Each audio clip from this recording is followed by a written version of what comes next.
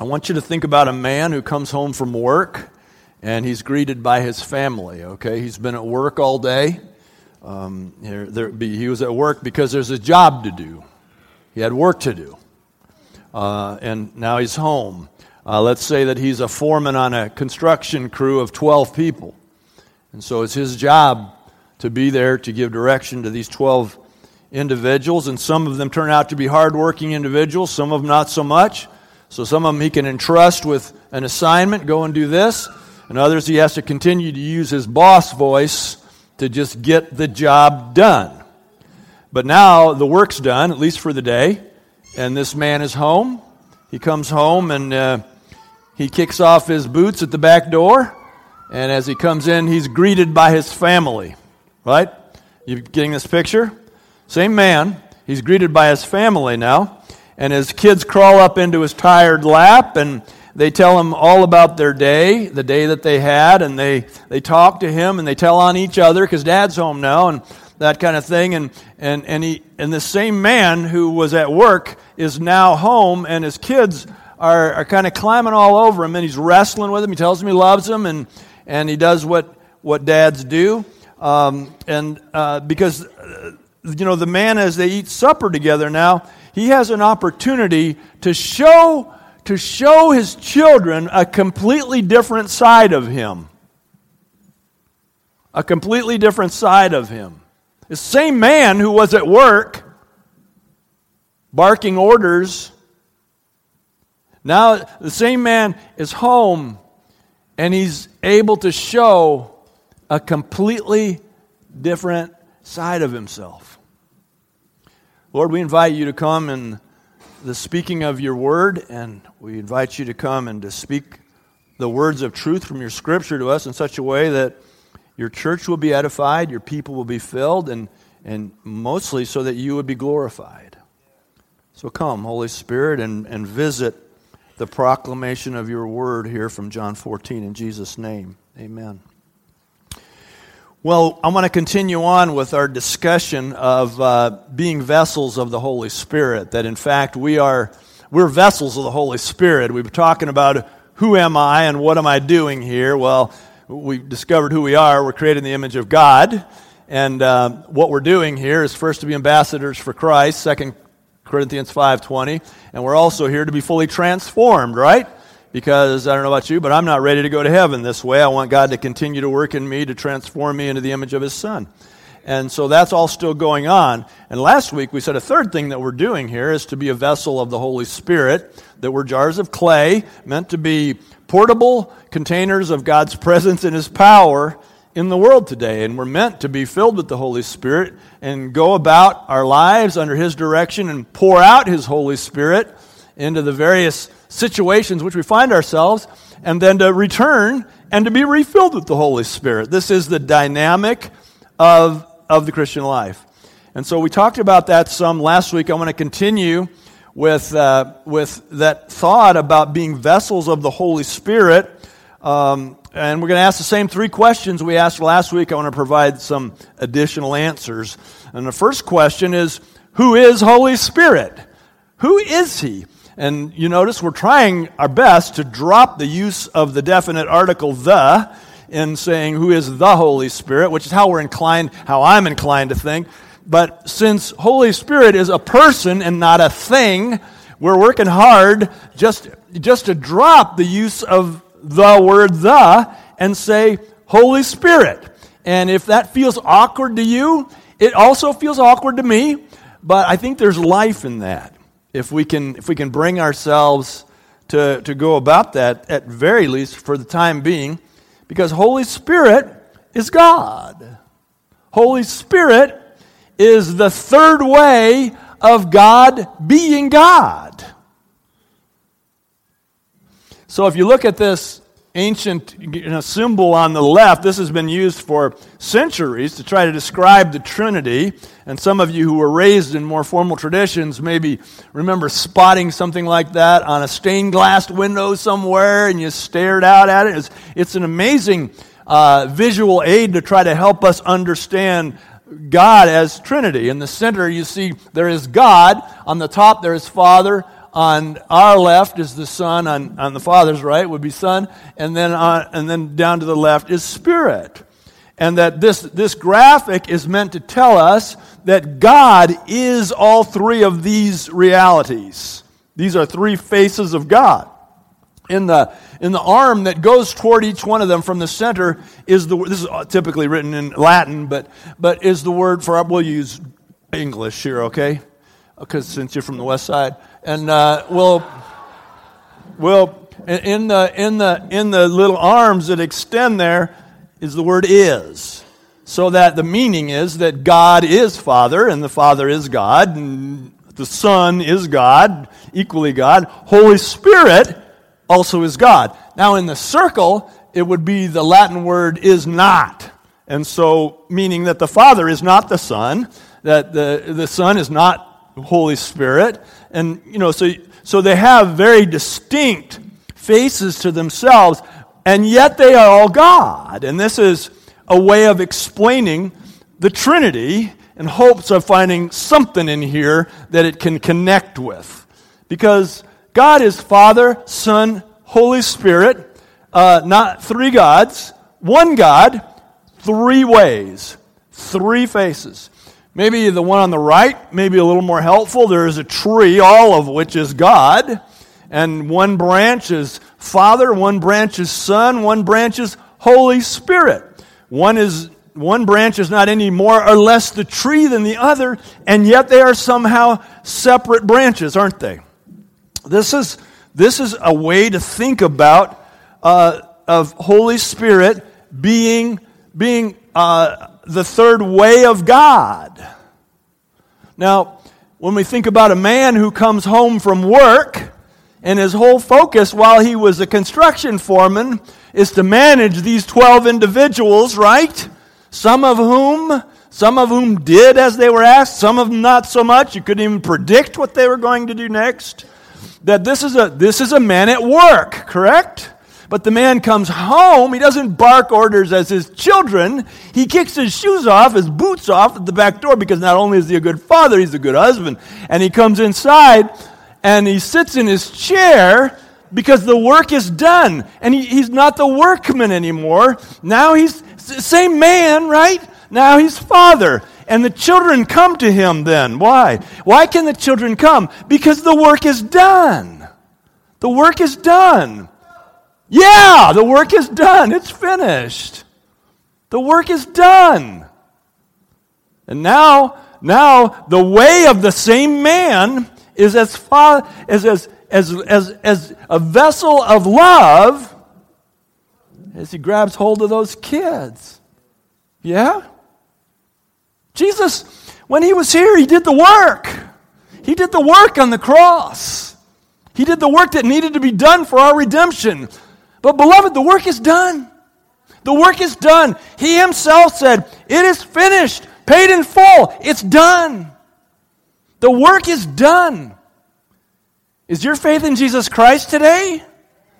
Then the work is done. He did the work for you historically. He died on the cross, shed his blood. Historically, the Bible says one time for all. Jesus is not still on the cross. Don't buy that lie. He was on the cross. He was taken from the cross, laid in a tomb, third day rose, and then eventually ascended to the Father. Hello? The work's done. Jesus was the workman. Jesus had 12 employees. Some of whom were dependable, some of whom you never knew what they were going to do next. But in any case, he did the work. So now, he said, I'm going away. The work's done. Why would he stay? Why would he stay? He says, I'm going away, and if I go away, I'm not at work anymore. The boots come off, and the arms come open. Hello? That's Holy Spirit. What's Jesus doing? He's still working, but not for your salvation. What did we just read? In my Father's house are many what? Mansions, if it weren't so. I go there to do what? to prepare a place for you. Jesus made a way for you to get there. Now he's working overtime to make space for all y'all, right? It says, I go there to prepare a place. I want you to understand that the Son is the workman. Holy Spirit says, come on. They're all one God. Look at our text, chapter 14, verse 7. He's talking to his disciples. Now, their minds are already blown. But he says, I'm leaving. And they're confused. They said, we don't know where you're going.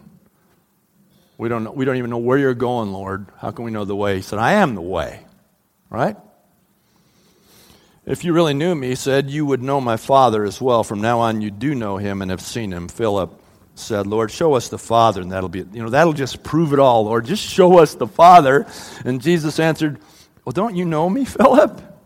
Even after I've been among you such a long time. Now, we probably shouldn't laugh at these guys because we would have been as pathetic, right?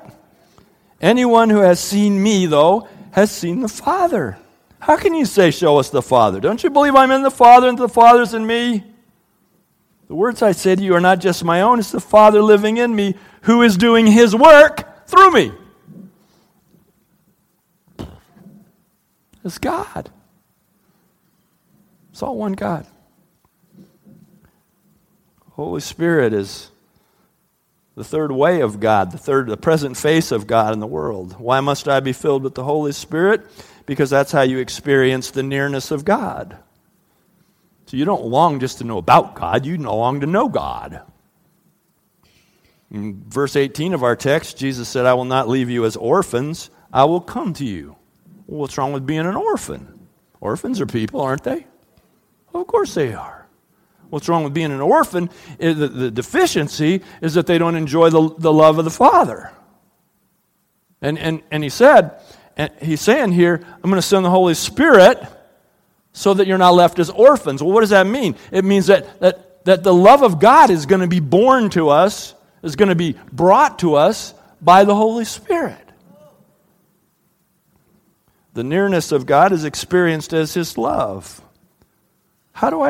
Some of you are going, I want that. I want to experience the love of God. You hear us talk about it as though it's so commonplace, because it is.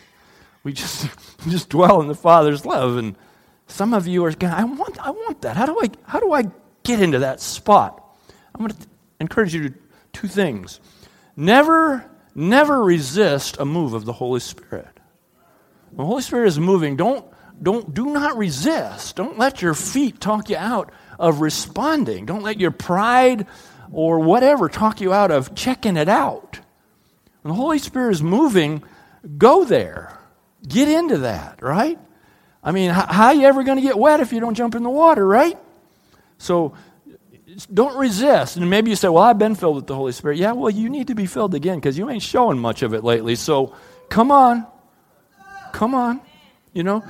Don't resist the move of the Holy Spirit.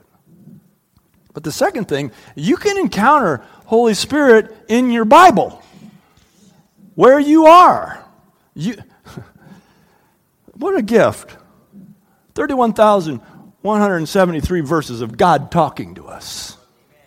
Man, what a gift.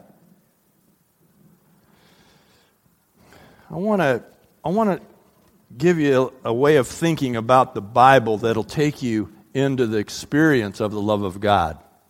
It's a little stairway to heaven here, but Led Zeppelin had nothing to do with it, okay?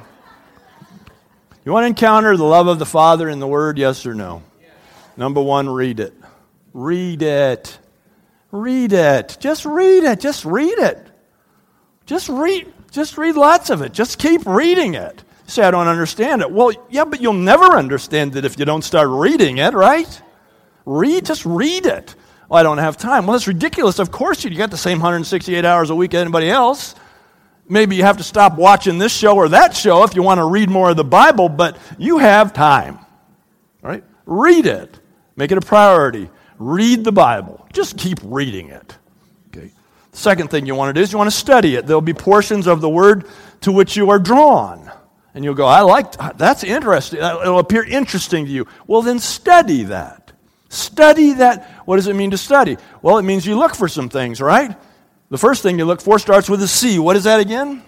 Context, right. What is the larger context in which that scripture is set? Because that can mean so much, correct? Who wrote it? Who did they write to? When was this? What was going on in the world then? I mean, what was the culture into which this passage was written? What was going on? What are the circumstances? What are the details? That's how you study. And that's how you understand the meaning of the Word of God. You know, 1 Corinthians 14, Paul says, I do not permit women to speak in the church. They should be silent in the church. That's what it says in the Bible, right? Do you believe the Bible? Hey, women can't speak, darling. You can't even answer that question. You just said you believe the Bible. The Bible says women shouldn't speak in the church. Then why did a number of women just come up here and grab the mic? Why did I permit that? Mm-hmm. Well is right, sister.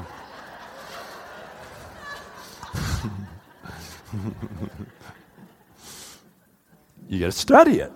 You got to understand there was a context into which Paul was speaking to the Corinthian church. He was speaking in a specific context where in that day and age, when the rabbi spoke, and then hence this is the situation, the cultural situation into which the gospel was delivered, the rabbi would actually sit and men would stand, and the women would be off somewhere else. It was just the men. And so as the rabbi was speaking, and this is what Paul shows up in, he starts speaking to men. Well, the women aren't even being addressed. They're not even being acknowledged. So what are they doing? They're talking to each other, wouldn't you? If the situation were reversed, it would be the men who would be talking. And so the women were up there talking, and he says, you need to keep silent in the church. If you have questions, you can ask your husbands when you get home. That is the cultural context into which 1 Corinthians 14 is spoken. Is that the cultural context today? No. A lot of you guys that do well to ask your wives what it is we're talking about in this house.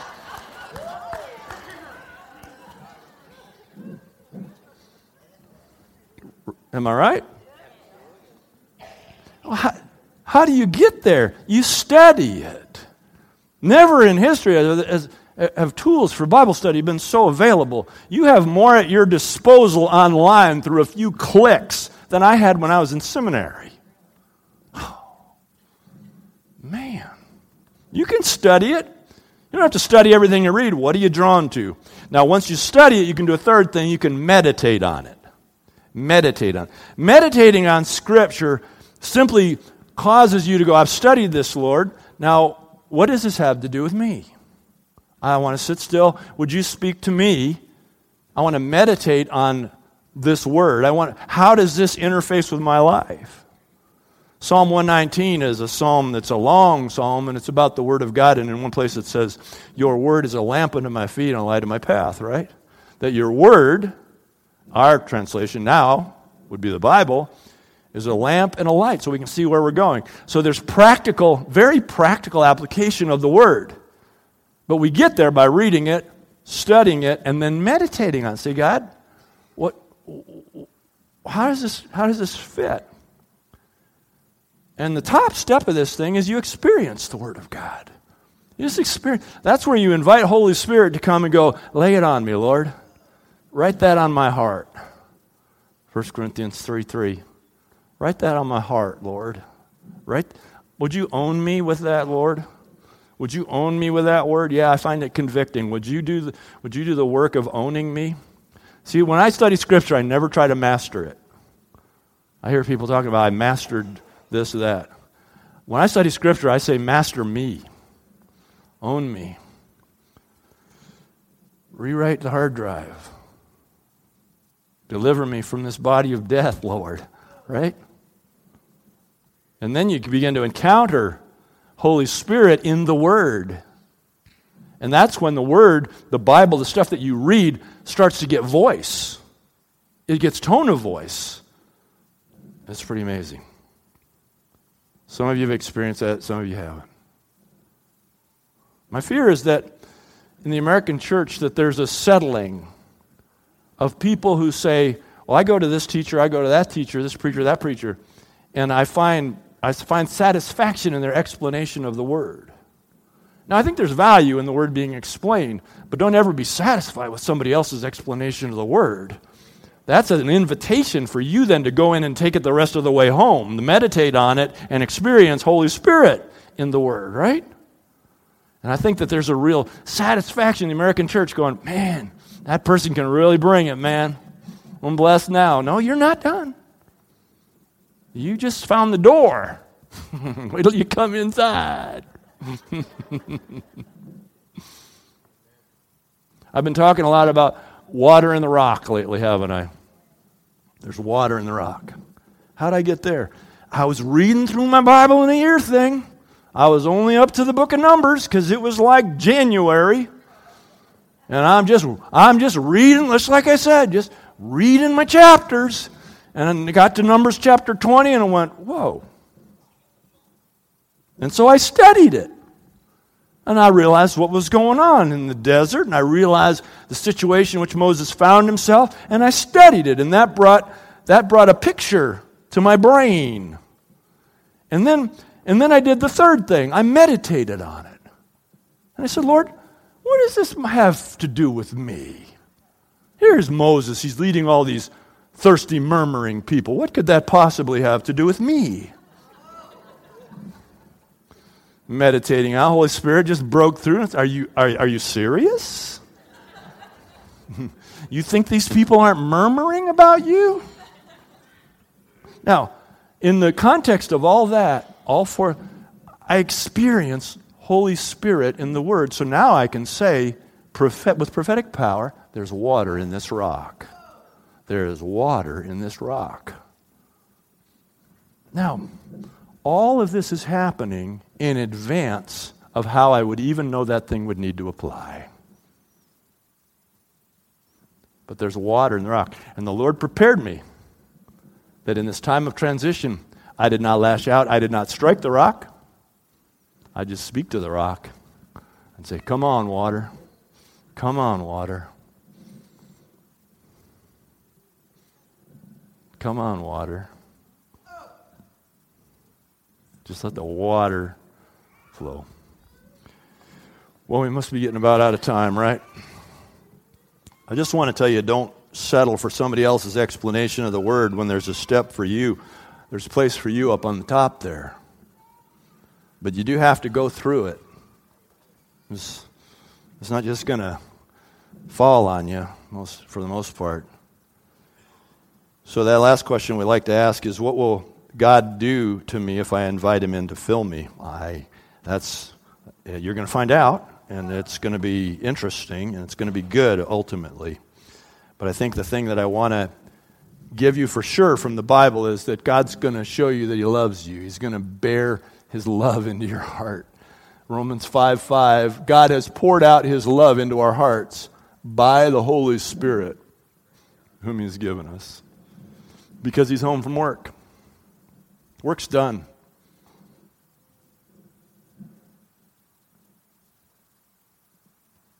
So how do I do that? You just jump into His arms. It's a risk. You got to take a risk. You got to just jump into His arms. How do I catch the Father's love? By letting Him catch you. By quitting with the excuses about why you're not gonna. And just jump. Just jump. Lord, we invite You now. We invite You to come, Lord. Thank You. We invite You to continue to be here. We invite You here before we woke up, Lord. We thank You for just lifting up the curtain between our world and the kingdom, and for just letting the kingdom reality spill into our presence, Lord. Thank You for those who are sensing it in a place that is beyond emotion, Lord. It's beyond intellect, beyond emotion, that there's that place. Thank You, Father. God bless them. Bless those who want that place to awaken, want to encounter You in their image, as image bearers, Lord, that You're in there somewhere. I just pray for an awakening today. by your Holy Spirit, not by the words of my mouth, but by the action of your Holy Spirit in these hearts, Lord.